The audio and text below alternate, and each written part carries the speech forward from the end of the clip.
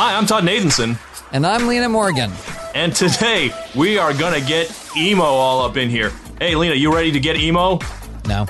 No, you're not an emo kid, were you? You're not even remotely an emo kid. Also, I'm not entirely sure that either of these bands qualifies as emo. But this week, we have a 2000s pop punk showdown. We have Move Along by the All-American Rejects versus Ocean Avenue by Yellow Card.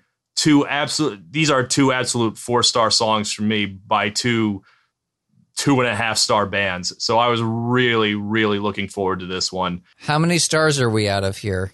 30. Okay, that seems right. And this one is a special one because we have yet another special guest in the studio today. It's my baby brother, Victor. Say hi, Victor. Hi, baby brother, every time, huh? Yes, every single time. You have a kid of your own now, but you're still going to be my baby brother. But how's mom? She's good. It's a good day. Made her breakfast in bed this morning. She get the flowers I sent her for Mother's Day. Oh, sorry, you're talking about our mom. Okay. Yes, she got the flowers. That's good. Thank you for delivering the flowers to mom. And this one, we tailored kind of this one to you because me and Lena are just a tiny bit too old to be emo kids, but you were all up in this Warped Tour shit, as I recall. It's weird because I got there late, right? Like, so these songs came out, like 2004, 2005-ish, right? Yeah. And 2000, like late in 2005 is when I really started paying attention to the scene, as it were. In the first half of the 2000s, I got my music in two places, right? One of them was you, right? Like just borrowing CDs from you. Correct. And the other one was from our cousin Daniel, who was a year older than me and was aggressively part of the popular crowd, right? So he was just constantly looking for new music, right? Whatever was new, whatever was hot, that was what he was on. It didn't matter what it was. I would just get stuff filtered through him to me, and that's how I really knew about these two songs, actually. Okay, but here's a really important question. As people who are weird start to fill in gaps on their Todd in the Shadows conspiracy board. What were the CDs that Todd gave to you? Oh God! What was that music? Okay, so whenever I went on a road trip, I would just get like a dozen of them from him. So things I remember: the Van Halen one, also 1984, the Pixies, XTC, Paul's Boutique. Nice. Good stuff. Afghan Wigs, like Semisonic. You fucking, well, right up until, for a second, I was like, what a fucking hipster. Then Semisonic. Semisonic is very hipster, I'll have you know. Okay. I mean, not to mention also, Red Hot Chili Peppers, Foo Fighters, Green Day, just a bunch of stuff all over the place. But the things that I like really associated with, I would have never gotten any other way. Those are the stuff I listed first. Well, I mean, not Van Halen, but. Now people continue to know all the secrets. I was an alt rock kid, and so that's what mostly Victor got from me. I don't know. My big pop revelation didn't come for many years later, but like I was young enough to be at least a little bit of an emo kid. I mean, I had a lot of pop punk stuff. I had Enema of the State by Blink-182, just much as any other kid my age. And is that emo? No. But it's a step on the path, let's say. It is like Enema of the State is like the birth of the pop punk era in the early 2000s, right? Like it's very clear if you go back and listen to it that a lot of the bands in like the first 5 years of the millennium were picked up because they sounded like Blink-182 or close enough to it. And Blink-182 did actually become kind of emo as that decade progressed. It's true, and eventually. Wait. You know what? Actually, let's just be really clear here. We never were talking about the turn of the millennium. It is the Willennium. Will 2K, yes. For now and for all times. I'm sorry, I'm a Y2J kid. I actually think this is the good grief. So this is the thing that sort of circled around for me about this music. Pop punk is an interesting term to use to describe it as though that were new. Because here's the thing. When I was in high school, it was Green Day and all of the bands that were Green Day-esque and had sort of stole a little bit, I guess, from NoFX and anything that would have been off of like Fat Rat Records and all that sort of stuff of that time period. And that, to me, was, quote, real punk. And certainly for anybody that was like 14 years old, that was the real shit. But anybody that was 10 years older than that, this also was not real punk. That was pop punk. That was punk selling out. That was punk losing its relevance. So the problem for me was that by the time 2003 rolled around, Avril Lavigne had already come through. Yeah, and by 2003, Sufjan Stevens had put out the Michigan record, which was the only record I listened to for a decade. Not true, but it was a consistent thing. And I think once you start listening to Sufjan, you stop listening to All American Rejects, is all I'm saying. I could never get into Sufjan Stevens. So I haven't tried. I'm aware. Once again, we'll have Andrew Unterberger on one time to make him suffer by talking about Sufjan. He hates. I know how he hates that sad, adorable gay boy who sings about Jesus. In any case, I was still into pop punk, and I remember getting into the emo stuff. Like, I had friends who were like super into My Chemical Romance before they got big, so they got me into that. And what's the hipster gesture here for before they got big? Like, pushes up thick rimmed glasses. Like, yeah. I actually did in fact put on thick rimmed glasses. I didn't even realize I'd done it. I truly didn't. I had them lying around. By 2005, like the big bands were, or 2006, the big bands were MCR and Fall Out Boy and Panic at the Disco. And we're not talking about any of those three, the big three of the sellout emo crowd, I guess. Like these are two bands that never really quite hit those heights. They each had a moment. As far as I'm concerned, Yellow Card existed for this song and this song only. I've tried to listen to their other stuff, and it just doesn't do anything for me. But All American Rejects were, like a big hit band. They had at least 4 giant smash hits, and yet no one talks about them in the same level as, like Gerard Way or Pete Wentz or Brendan Urie. By the way, which of these songs did you go to bat for initially? Is it just Ocean Avenue? Did any consideration for Move Along here? I love Move Along. I love Move Along so much. No, Ocean Avenue all the way. This is great. I love that these are songs that I carried no water for and had maybe only heard, like, I could count on one hand the number of times that I've heard these songs. Mm-hmm. Because I had no idea that there was an obvious answer. Oh, there isn't. I thought Move Along was way better. I had carried no water for Ocean Avenue. I was completely bored by that song. It did nothing for me. I tend to think Ocean Avenue is kind of a perfect song, and that it is a perfect 8 out of 10. The Nathansons boys are outnumbering you here today, Lena. I don't. It's like I love Move Along also, and I think that song is beautiful and kind of not perfect in the way that Ocean Avenue is 100% unimpeachable, but also still only an 8 out of 10. No, there is not an obvious answer to this. I was trolling through the comments, and wow, there is a wild split. There's one is great and the other's crap. No, one is crap and the other is great. No, they're both great. No, they're both crap. There is no consensus on this one. I think that, so for me, when I was listening to Move Along you can see the evolution from Swing to that, but it's still the same band. Whereas Yellow Card distinctly feels like it's in the 2000s. All American Rejects, especially Swing, could have existed in the late 90s. It could have gotten away with it for sure. I don't agree, but go on. Oh, really? To me, it's got a little bit of a 90s vibe to it. Not so much Move Along. But here's what I want you to know: the difference between 2003, when Yellow Card technically put out the album with that song, and 2005, when All American Rejects technically put out Move Along. 2003 is the year that R. Kelly put out Ignition Remix. I remember.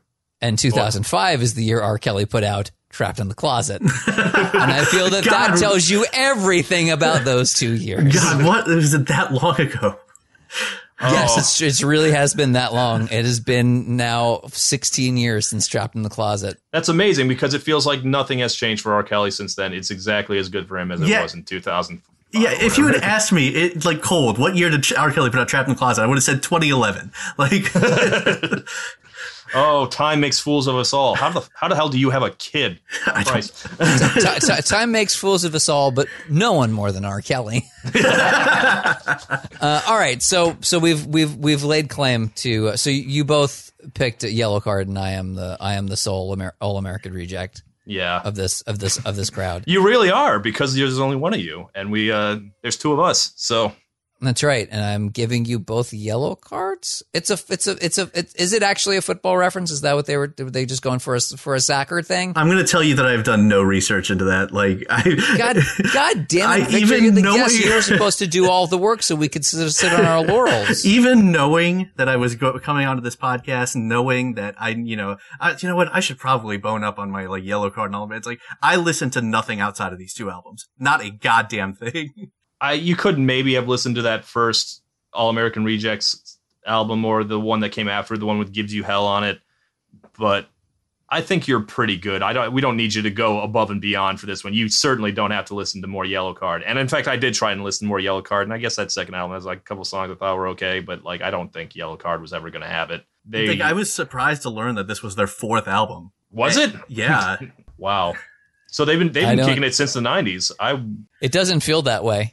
No, it really doesn't. It feels fresh and tired in the sense that it feels like it's from that era of music. It feels entirely of its time. And when I said swing doesn't feel like the 90s to me, it's entirely because of that guy's voice. That is a 2000s voice. For a while, it seemed like that was the sound of the Bush era, that whiny emo voice.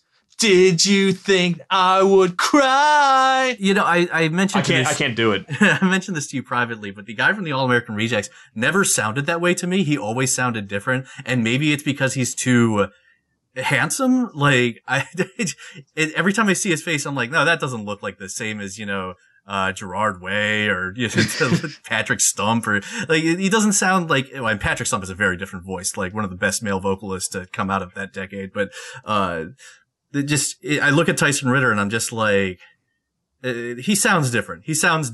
And then I listened to it again more recently and I was like, he doesn't sound different. He certainly looks different. Like My Chemical Romance was Hot Topic and All American Rejects were very Aeropostale. That's a good way to put it. Yeah. Because they were more skater than My Chemical Romance was ever going to be, right? Like more Warped Tour, so to speak. Yeah, both of these bands have roots in the 90s. They probably came from the skater punk thing, and I don't know. Emo existed in the 90s, but it didn't break through till the early 2000s. This isn't even the emo we tend to think of when you say the word emo, right? Like, it's not your Hawthorne Heights, it's not your Dashboard Confessional, it's not even like early Jimmy Eat World. No, they're I hesitated to even call them emo because they're too mainstream and they're too pretty. I don't know. They're certainly connected at the very least.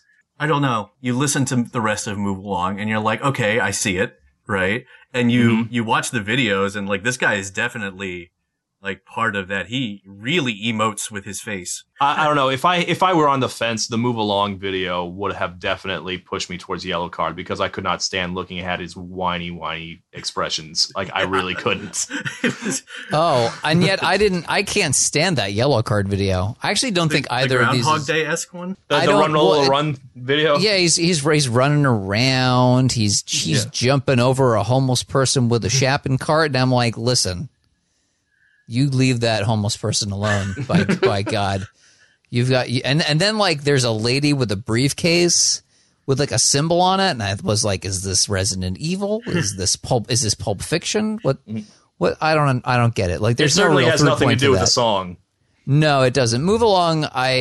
You could say whatever you want about it, but at least I understood what they were going for. Oh yeah, speaking of nothing to do with the song, do y'all know what the songs are about? Did you look that up? I did. I know what both of them are about, and you don't really have to try very hard to know what Ocean Avenue is about. It's all pretty much out there. I was kind of surprised to find out what Move Along is about. It's weird because I find out what Move Along is about and I'm like, okay, yeah, suddenly it all makes sense. I find out what Ocean Avenue is about and I'm like, wait, no, that doesn't make any sense at all. So Wait, to be clear, what'd you read? that it's about their hometown of Jacksonville, Florida. Like, it's like just an extended metaphor for like the nostalgia they felt for their hometown. Sure. Yeah, I was like, that doesn't make any sense. Inspiration comes from everywhere, but like this is not a love song to a town. No, I don't buy that. If we could leave this town, like, you can't make it about a town and then have the line, if we could leave this town and run forever. Like, Tell you what, like, I didn't say why I picked these two songs specifically. And, well, I did say that they're both, I think, really good songs by not very good bands. But also, I love the beat for both. As in, like, the riffs. Like, if I, like, banged it out on the table with my hand, you could recognize both of these songs. oh, it's so good. Okay, which one has the better opening 6 seconds?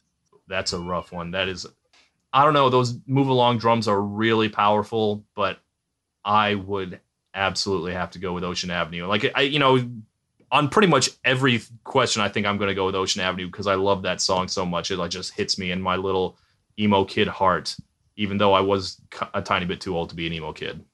But like, yeah, that opening riff just absolutely kills. Dun dun dun dun dun dun dun. And I think the reason Yellow Card were never that good again because they never had a riff that good again. That song is also one of their, like, violin light songs. So the guitar actually gets to have a really good opening riff like that. I can't believe they have a violin. I don't know. It feels like they should have done more with the violin if they were going to have a violin, but I don't.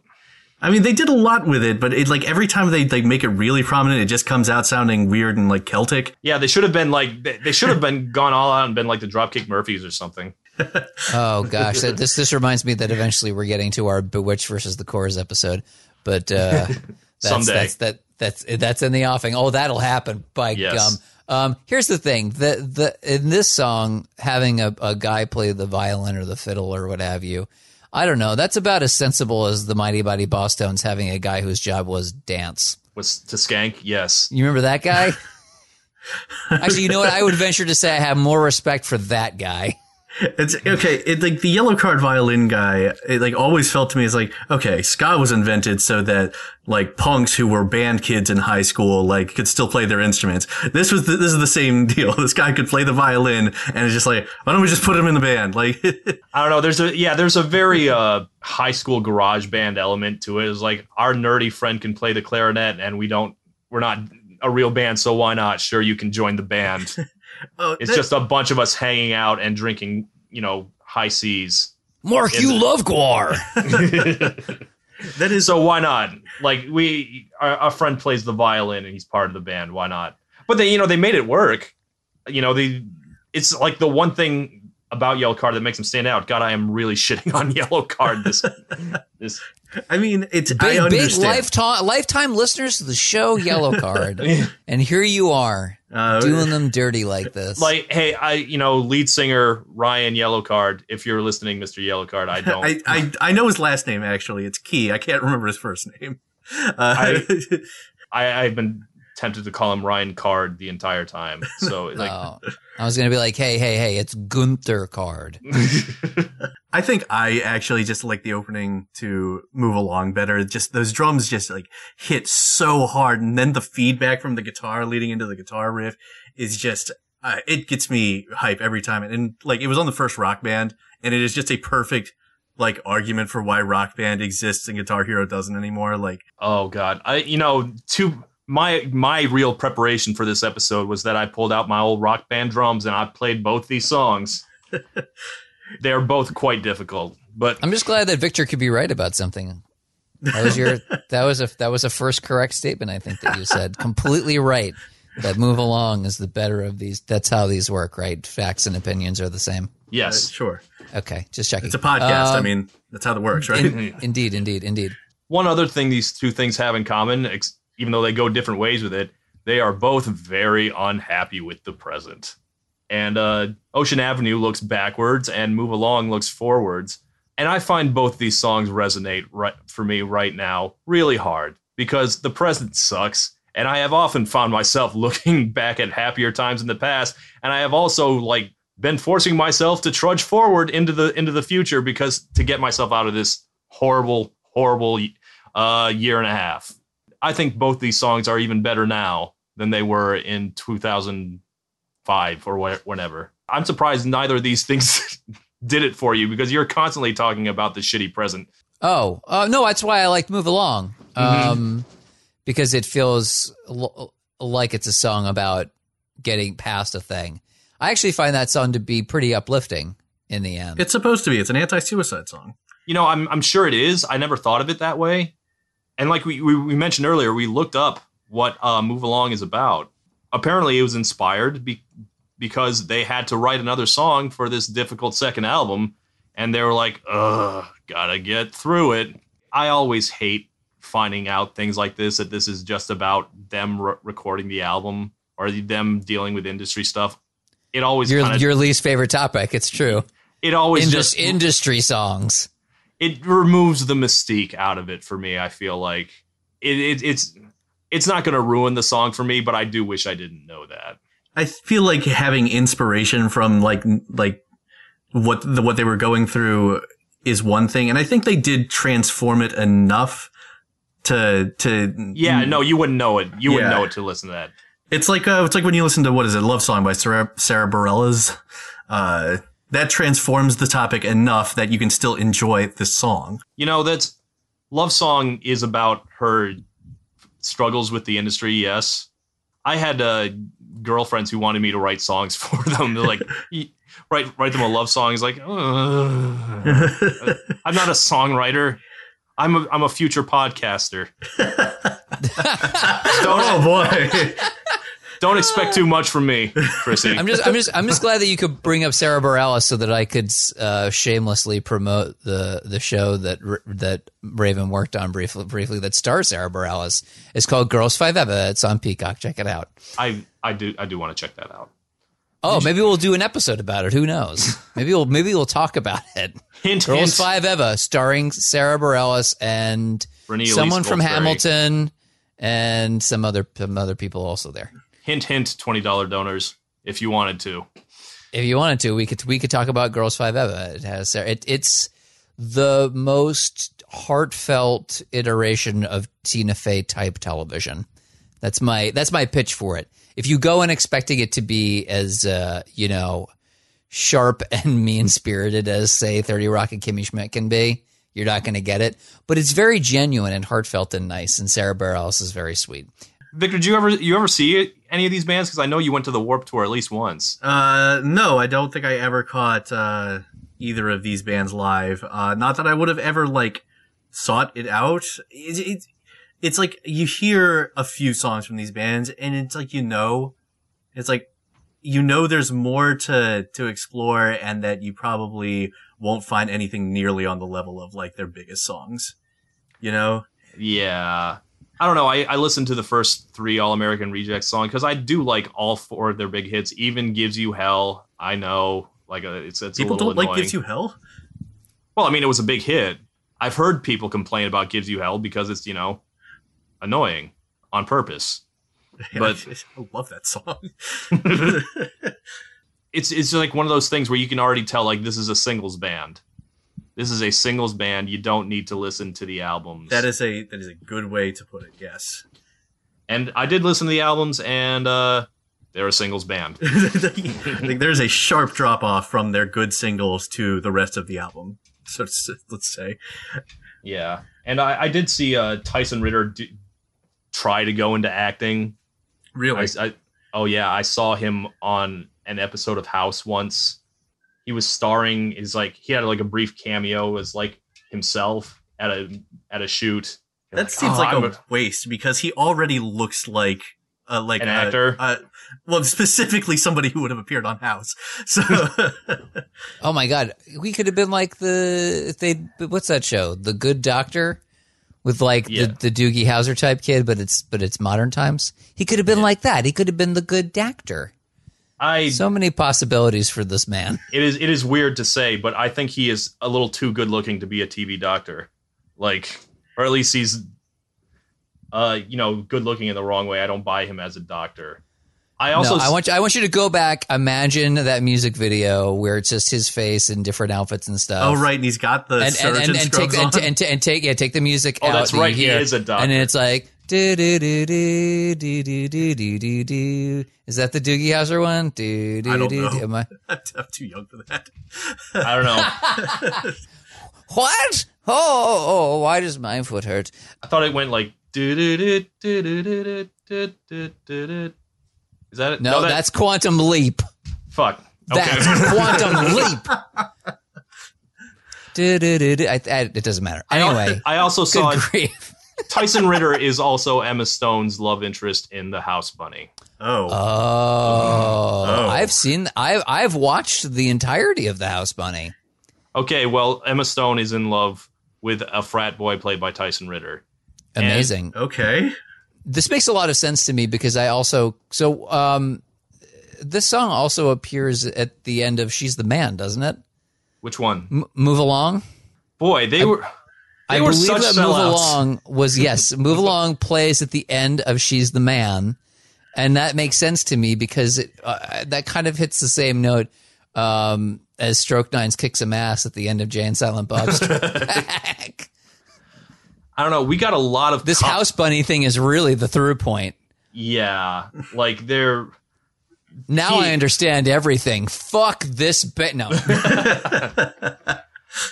Yeah, he is. They always did seem a little too Hollywood, I guess. And Yellowcard, even though I wasn't a fan of that band, they seemed a little more authentic. I want to go back to what you said about them sounding more garage. I think that's kind of what defines why these two bands don't feel like they fit with what came after them. Because it's like, if I'm going to use words to describe like Fall Out Boy and My Chemical Romance and Panic at the Disco, garage is not it. Oh no, they were highly theatrical. All three of them. They were heavily made up, and they made excellent music videos. I don't know. Maybe it was just an image thing. Like we're never going to be big stars, even though Tyson Ritter certainly tried.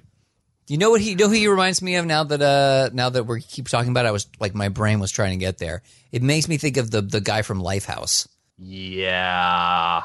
That's sort of where my brain goes, where like he's very good looking. Surely this must be enough. Hanging by a Moment, boy. That the best of their songs, I guess. I wouldn't even know, but that's what it makes me think of. It makes me think of like very, very pretty front man, and I'm not sure that the rest of it quite reaches what it is they thought having a pretty front man would achieve. Yeah. I like Move Along better than anything from Lifehouse, put it that way, but still. That's, I guess maybe I'm a little too suspicious. You're a little too pretty.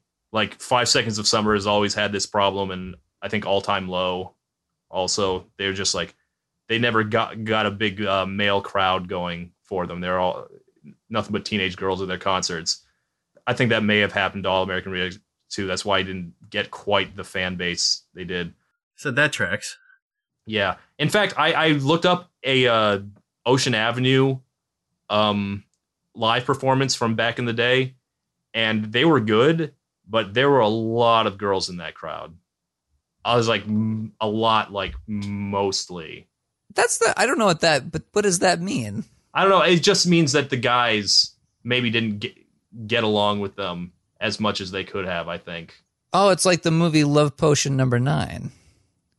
I have no idea what does that even mean? Well, that was oh my God. Okay, I can't believe I have to explain the plot of Love Potion No. 9. But in the movie Love Potion No. 9, they get the love potion and they discover that whenever it's enacted, whenever they're using it, anyone of the opposite sex will be immediately uncontrollably attracted, but anybody who is the same sex will be repulsed by you and hate you. That's the plot of the movie, folks. I'm just reporting the facts here. Yeah. But yeah, I don't know what that really means anything. Ultimately, that there were a lot of women in the crowd. I mean, I guess maybe being really attractive might have spurned people away, I guess, but I don't know. I mean, like, women like music. I know and women certainly liked the big three also. Maybe it's just that if your fan base is mostly women, going to something like Warped Tour is not necessarily like the same for you, because I feel like women don't go to like those big crowd events as much because it's just generally not as safe for them. I don't know if I guess I just don't know if this is true. This is like saying like women wouldn't go to a horror convention, whereas horror movie conventions are like predominantly women because women like horror movies. There are more women that love horror than men do, statistically speaking. I don't know. Maybe we're getting off track. I just don't think there's anything to it. I'm not saying it reflects badly on them. I'm saying it reflects badly on me and the rest of the crowd of guys who weren't into this. I have heard, just things like, it's like, oh man, this is for chicks. And like, well, it's still good. I mean, like, I'm still going to listen to Matchbox 20 and the Goo Goo Dolls. Like, still make good music. Like, Matchbox 20's for guys. No, I still love both these songs. And like, Ocean Avenue just breaks my heart every single time. Just the part where especially the bridge. And I don't know, I was having a conversation with like a friend of mine about like what are the best bridges of the new millennium, or the new millennium, I guess. And that's right. My Ocean Avenue was my immediate pick. Like, it is the best bridge of the new millennium. And I came up, my second place was All These Things That I've Done from The Killers. So like, that's how much I love Ocean Avenue. It's like, you tell me the bridge from Ocean Avenue, I'm like, oh yes, that's perfectly constructed. It hits you exactly right every time. It's the right length. It's right everything. And then you say All These Things That I've Done, and I'm like, that is a mess, but it is beautiful. I got soul, but I'm not a soldier. No, that's the second best bridge of all time, or at least of the last 20 years. And then it goes Ocean Avenue, and then All These Things That I've Done, and then the BANANAS bit from Hollaback Girl. Wow. I really feel like you are, as the kids say, telling on yourself. Oh, yeah, I am maximum cringe. As these kids say. As the kids say. The kids are 60. Anyway.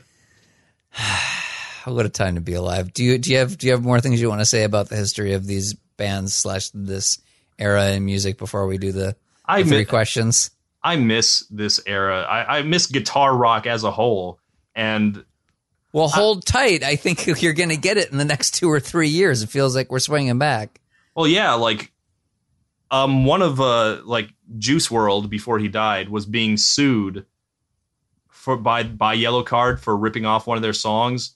And then, for the record, I think all of these plagiarism lawsuits these days are total horseshit. But I don't know, like, well, that's just because music has kind of become like the actual composition of the song is not that complex. It's more about like the instrumentation and all that stuff. Yeah, but that's what makes songs different now. And that's why it's so easy to say like, oh, this is a ripoff of that.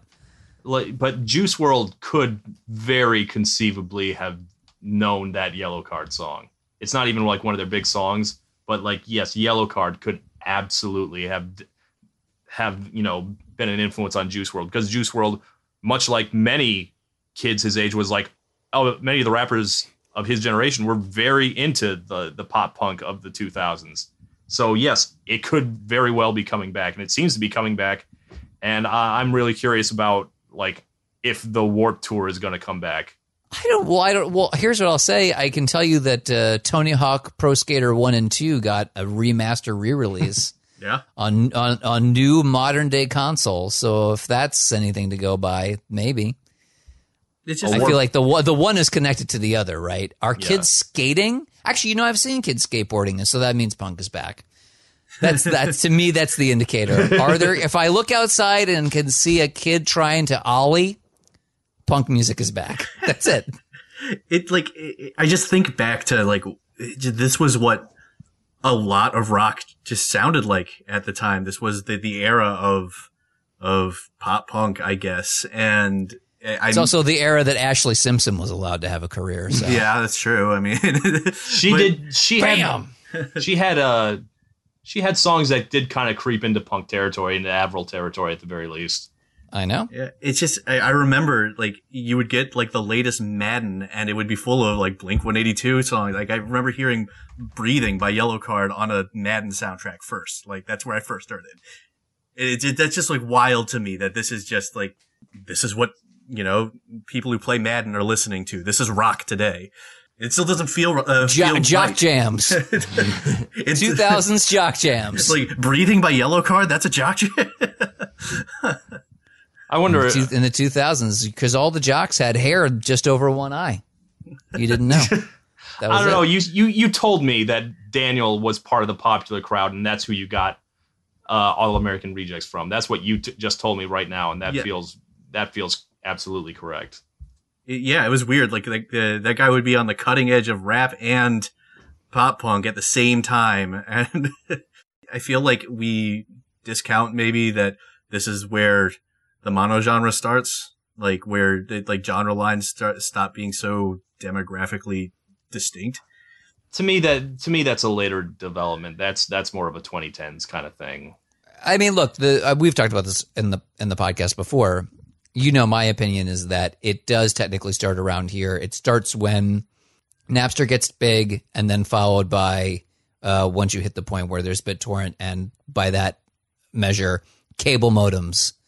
You know, something other than a dial-up. The very instant you have that kind of access to music, legal or not, and with that level of speed, you're going to start moving towards a monoculture of music, because people are no longer going to feel like they can only spend so much money on music that they can only focus on one genre. So I do think it starts here, but it's a trickle. I don't like you said, Todd. I don't think it really hits until the 2010s. Not till Imagine Dragons becomes big. That's when you know it's. Oh yeah, that's. Yeah, as soon as you're able to imagine dragons, I mean, you can imagine anything. Couldn't imagine good music. Have you heard, like, Imagine Dragons has a new song on the radio now, and it is a mess. It is a disaster. No, I pay for Spotify thank goodness Premium, for so Billie I don't Eilish. have to listen to the radio. Billie Eilish is single-handedly saving modern music. Hey, come on! We got Megan, and we've got. I know, no. There's actually a lot of great music out there right now. We ready to do the questions? I think it's time to do. I mean, we've been questionable for a while, so we might as well. Yes. Here we go. We do these questions 3.5/4. You know, that makes it so that we can actually focus after we've just talked bullshit for 40 some odd minutes. Here's the first question. If you were going to keep one of these songs and the other one was going to go away forever, right? Just lost to time. You know, one of them's got to go. It's a Sophie's Choice sitch. Which is the one that has to exist for the culture, and which one, if it went away, you will live? I guess Move Along has the bigger footprint, but also there are several All-American Reject songs of equivalent quality.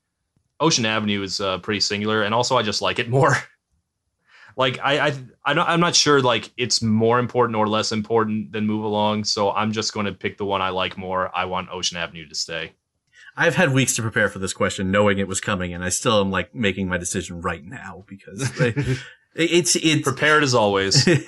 It's hard to pick between these two songs. I think I lean toward Move Along here because I don't feel like Ocean Avenue is as, I don't know, significant in a lot of ways. But that's completely my perspective. I could totally see Ocean Avenue being the world to somebody and Move Along meaning nothing to them. Yeah, but I can also see the reverse, especially because people said exactly that in the comments. So can't wait for that. Yeah, I'd say the comments are all over the place. All right, second. Wait, do you have an answer? Like these songs don't mean anything to you. They can both go. Yeah. Question number 2. you can see the entire creation of one and only one of these two songs. Which one is the one that you want to see the entire evolution of? I'll start neither of them. I don't know about this one. Victor, you have an answer to this? I feel like I just want to see that drum line being created for Move Along. Like that just, that is a stroke of genius. A just complete masterpiece. I'd put those drums up there with like My Hero by the Foo Fighters. Just like, that that's so interesting. When I think of, Dave Grohl drum lines, It's Serve the Servants. I don't know that one. Is that a newer one? No, that's Foo Fighters. That's Nirvana. That's off of In Utero. Oh, okay. The second track of In Utero, Serve the Servants, has got one of the most instantly recognizable drum tracks. That and like Yeah Yeah Yeah's Maps. Yeah. Instantly recognizable beats. Yeah, like absolutely. I put together a thing of just drum intros last year for me. Yeah, for Todd for Christmas. And I put it out there in public. I don't know how many people saw it, but like Move Along was on there. But like my gold standard for drum intros includes things like Billie Jean and Spiderwebs by No Doubt. Just you hear it. Well, that's Spiderwebs is a drum roll. Yeah, and this is just like an opening beat that you instantly recognize. Like that's their finest moment as a band. That is their finest moment. The first half second of Dreams by Fleetwood Mac. That wasn't even long enough to include on that. You wouldn't be able to hear anything. Rock and Roll by Led Zeppelin. Oh yeah. Yeah, those are, I would put Move Along up there with Rock and Roll by Led Zeppelin also. That's as far as drum intros goes, just instantly perfect. So yeah, I'm convinced by this. Move Along. And now let's move along to let's move along. Let's move along, shall we? Question number 3. Now we're getting to questions that matter to me. Megan Thee Stallion. She's getting ready to go out for a night of hot girl shit, as she does, as she's wont to do, better than anybody, arguably. She's going to listen to one and only one of these two songs, prepare for said night of hot girl shit. Which one of these songs, as decided by us, we're all that matters, for now and for all time, is hot girl shit? So this depends on where she starts for me. If it's a normal day and she's just going out to just like cap off a good day, it's Ocean Avenue every time. But if she's trying to get over a bad day, then it's Move Along. I feel like this one has got to be Move Along. That's the one that'll get me pumped up for a good time. Ocean Avenue makes me cry in my little chair. In your little chair? Your chair's enormous. I just want everybody to know you got a big ass chair. Yes, I have a big gamer chair that I'm sitting in right now that makes me feel incredibly lame. Like it costs a lot of money, and I feel so stupid sitting in this. Is it comfortable at least? Just as long as we both know how you're supposed to feel about that. Yeah. I guess I can't tell. Something about Ocean Avenue is kind of like it's knowing that it's a sad song. It's still kind of like.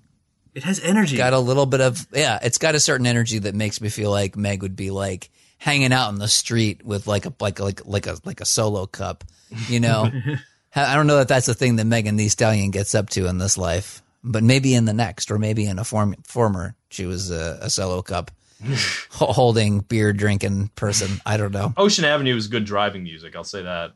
Oh, totally. So if she's getting out for a long car trip, Ocean Avenue will do it for you. Well, I'll tell you, this question usually is great. I feel like we're single-handedly driving into the ground. All right, in this one episode.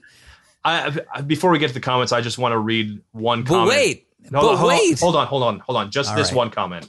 It just says, from Red Velveteer writes, in Meg Thee Stallion's voice, real emo voice shit. What was that person's name? Red Velveteer. Red Velveteer, thank you for single-handedly saving this episode of the podcast. You did it. Your check is in the mail. There's no check. That's it. There is no check. You win the no prize.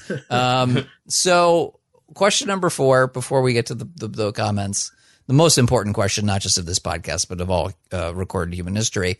William Shatner, guy who also sits in a large chair, also has some hair. Some of it is his, some of it's not. Is he a singer? Yes or no remains undecided. However, he thinks he is, and he's going to do a Shatner version of one and only one of these two songs. Which song must be shat upon? Ocean Avenue would be funnier, but Move Along, I think, in Shatner's voice, would actually be very inspiring. I think I would be quite moved to tell if Shatner told me that, I would move along like he knows I do. And Even when your hope is gone, you move along. Move along. Your hands are shaking cold. Your hands are mine to hold. See, that's how you sell me on it. Yeah. If you can do it Shatner creepy, you've won. Cause he's always a creep. You see, you say like meaningful and I'm like, you go like, move along. You're like, yes. I would love to hear him say, I remember the look in your eyes when I told you that this was goodbye. But I think I have to give it to Move Along though. Yeah. I just like the idea of like a psycho playing along with that. I just think that William Shatner is killed and will kill again. That's what I'm saying. All right. Well, those are the 4 questions. I feel like we learned something that we're all annoying. Commenters will be brighter and more interesting than us. Todd, what did the comments say? All right. Troy writes, it comes down to the music videos for me, and Move Along's video just has that perfect quintessential woe is me and my swept bangs feel that I miss from the 2000s. He did have a swept bang. Here's the thing that's missing from that music video, and thank you for your comment, is him getting older. Like, I wanted him to be bald by the end of it, right? Like, that would have been hilarious. With like a little pot belly. That's what I wanted. Not in the budget. Yes. No. And then like a gravestone at the end. All right. But you can't move along from that. All right. Robin Garcia writes, Move Along is so much better in every category except the dog shit lyrics. It seems to be about responding to someone's intense emotional breakdown by telling them to try not being depressed. Wow, thanks, I'm cured. Yeah. It works for me every time. See? Okay. Robin, you are wrong. It gets Lena going. That's it. Nothing. If I'm in a bad mood and you come in and go, shut the fuck up, I'm like, yeah, get over it. Get over it. There you go. All right. Spectral Time writes, man, I hope this podcast goes historical again eventually. I'm getting tired of these random hipster bands from the 90s I've never heard about. Can't tell if joking or... I don't know. I didn't read the rest of the thread, but there were a lot of arguments under this one. Oh, well, first of all, it's not 90s music. Well, first of all, it's not 90s music. You know, whoa. All right, we'll go back. I recommended some 60s stuff just the other day to Todd, so maybe at some point we'll do some 60s music. I'll tell you, my musical taste went straight from all classic rock to Fall Out Boy. So yes. All right. Alan Prentice writes something about. There were a lot of comments about something called Bionicles. What the fuck is Bionicles? They're a Lego toy. Okay, well, they are a Lego toy. All right, well, he's talking about something on Bionicle.com. He says the villainous Baraka had kidnapped the All-American Rejects, and you had to go to Bionicle.com to save the band, all while the song Move Along was blasting over bad CG renders of the Bionicles. Oh, man, that, awakened things in me. Not from that specifically, but just memories of really shitty Flash stuff on the internet for tie-ins to products. Oh, man. Yeah, apparently Move Along was used in a Bionicles commercial, and I don't know what Bionicles are. Is it, I don't know. They're kind of South Central American indigenous coded, robot warrior things. So was it a toy? Was it a video game? It's a big part of a big franchise into itself. It has had TV shows, cartoons. It's had video games. I'm pretty sure. I was never that into it, but it's big. It's huge. But here's the thing. I mean, that sounds all well and good, but I want to remind everybody that there was a Flash game called Robot Unicorn Attack. And that game also had a song blasting throughout it, and it was always by Erasure. And it was amazing. So, sorry, you're not going to be able to beat that. EJ Chu 24 writes, both bands had songs that were used on Smallville, but only the All-American Rejects actually appeared in an episode performing at a charity masquerade ball put on by Lex Luthor after Brainiac ravaged the Earth. I don't know how this affects the matchup, but it needs to be considered. Oh, I think that Brainiac wasn't Brainiac played by James Marsters on Smallville. I think he was. I don't know. I believe Spike from Buffy the Vampire Slayer was Brainiac. The voice of Harry Dresden. The voice of Harry. Wow, that's a deep cut. Did Brainiac also kidnap the All-American Rejects? Is what I need to know from this, because it seems like the All-American Rejects have a lot of problems with sci-fi villains for some reason for such a mainstream band. It seems right. Hold on. Now I just want to check and make sure that I haven't gotten it wrong about who played Brainiac on Smallville. It's been a little while. I don't want to shock. Yeah, it was James Marsters. Hot damn. I remember the thing. The only reason I remember that is because he was pretending not to be Brainiac, and there was an episode with that. You know, like how that show was like Freak of the Week, and it was supposed to be like Buffy, and they literally had an episode where there was a type of kryptonite that turned people into vampires, and they had James Marsters say, "Clark, there's no such thing as vampires." Amazing. Written by Steve DeKnight, who wrote for Buffy and Angel, I believe. Anyway, okay, move along. Sorry, it's just, listen, my brain doesn't work great anymore. Yeah. Continue. Move along. Yeah. Mow the lawn. All right. One last one from Heather VP says, "Screw it. I picked Move Along because that was my jam when I was 14, and you can't care about anything as much as you can when you're 14. So that's that." I agree. Thank you for your excellent comment, Heather VP. Heather, that was your jock jam. Yes. I disagree. I became a Carly Rae Jepsen stan at 26. Yeah, well, do you care about Carly Rae Jepsen more at 26 than you did about whatever you cared about at 14? Because I tell you, I probably did not. I didn't get to my caring about things that much step until 16. I don't think so. Okay, that's fair. Girls mature quicker. So, yeah, at 16, I was like, you couldn't have got me to care about anything other than Panic and Motion City Soundtrack and stuff. Were Motion City Soundtrack better than either of these bands? Because I saw. Oh, absolutely. Motion City Soundtrack is an album band, and as we all know, album bands are better than singles bands. I don't know why that is, but it's absolutely true. So, I think we're at the end. So, who do you think won?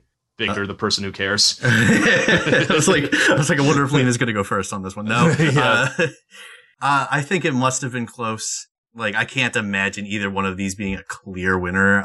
Like, just out of the gates, I'm going to say like 55-45 to Move Along. All right. Well, oh crap! I forgot to write which of these numbers is the winner. Hold on. I have two numbers here, and I forgot to write the bigger one's the winner. No, I mean, I have the bigger one's the winner. Okay, for a total of 332 to 288. That is a close. 53 to 47 split. The winner is, in fact, Ocean Avenue. Ooh. Wow. An upset win, apparently. I would have picked Move Along, too, because it was the much bigger song. I think it placed in the top 20. I don't think Ocean Avenue crossed over to the Hot 100. I think it was an entirely rock radio hit.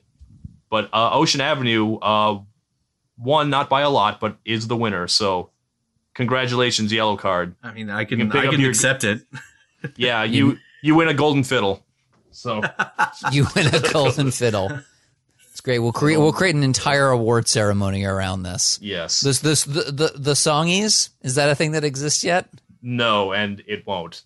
It's happening now. We're making an award ceremony, and if we do that, we'll get people to show up. If there's one thing I know, it's that if you create an award ceremony, people will show up to take an award. That's a fact. Is this the plot of a 30 Rock episode? No, it's just reality. That's actually literally true. I went to a con once, and a big TV critic said, if you ever wanted to get people to show up to your convention, have an award ceremony there, and they will all show up. Well, I believe it is also the plot of a 30 Rock episode. Oh, sure. I wouldn't doubt it. Before we announce the next episode, thank you, Victor, for being on my show. Say hi to Mom for me. Say hi to our mother for me. Yes. You can find me on Twitter at TF Waffleman. Chances are, if you've heard of me, it's because Todd has retweeted something I've done before. And I also have a podcast it's called Joestar All Stars. It's about JoJo's Bizarre Adventure, if you're into that. You fucking weeb. I didn't even say it was an anime. You already knew. I know because you tell me about it. It's almost like you follow me on Twitter or something. Okay. Yes. And don't forget to support our Patreon at Song vs. Song.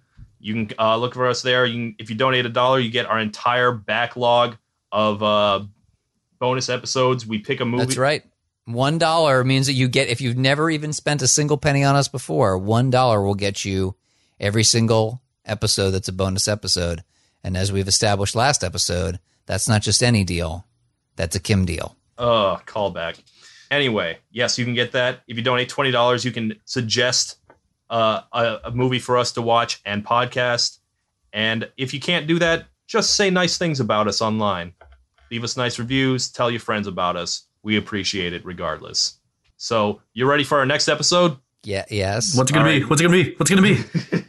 All right, we are going back to the same general first Bush administration era. We are going to be doing Nelly's Hot in Here versus 50 Cent's In the Club. Oh my God. A big one. And the winner is Trapped in the Closet. No, that is not ever going to be the winner. The winner is Ignition Remix, right? Yeah. No. Well, no. The great news is that R. Kelly will never win anything ever again. He's probably not going to be on this show because that's a conversation I do not want to have. No, we're good. Yeah. We can talk about getting hot in here, and we can talk about getting hot in the club. Yes, it's getting hot in the club, so take off all your clothes and or listen to the podcast the next couple of weeks. Thanks, everybody. Bye. Goodbye, JoJo.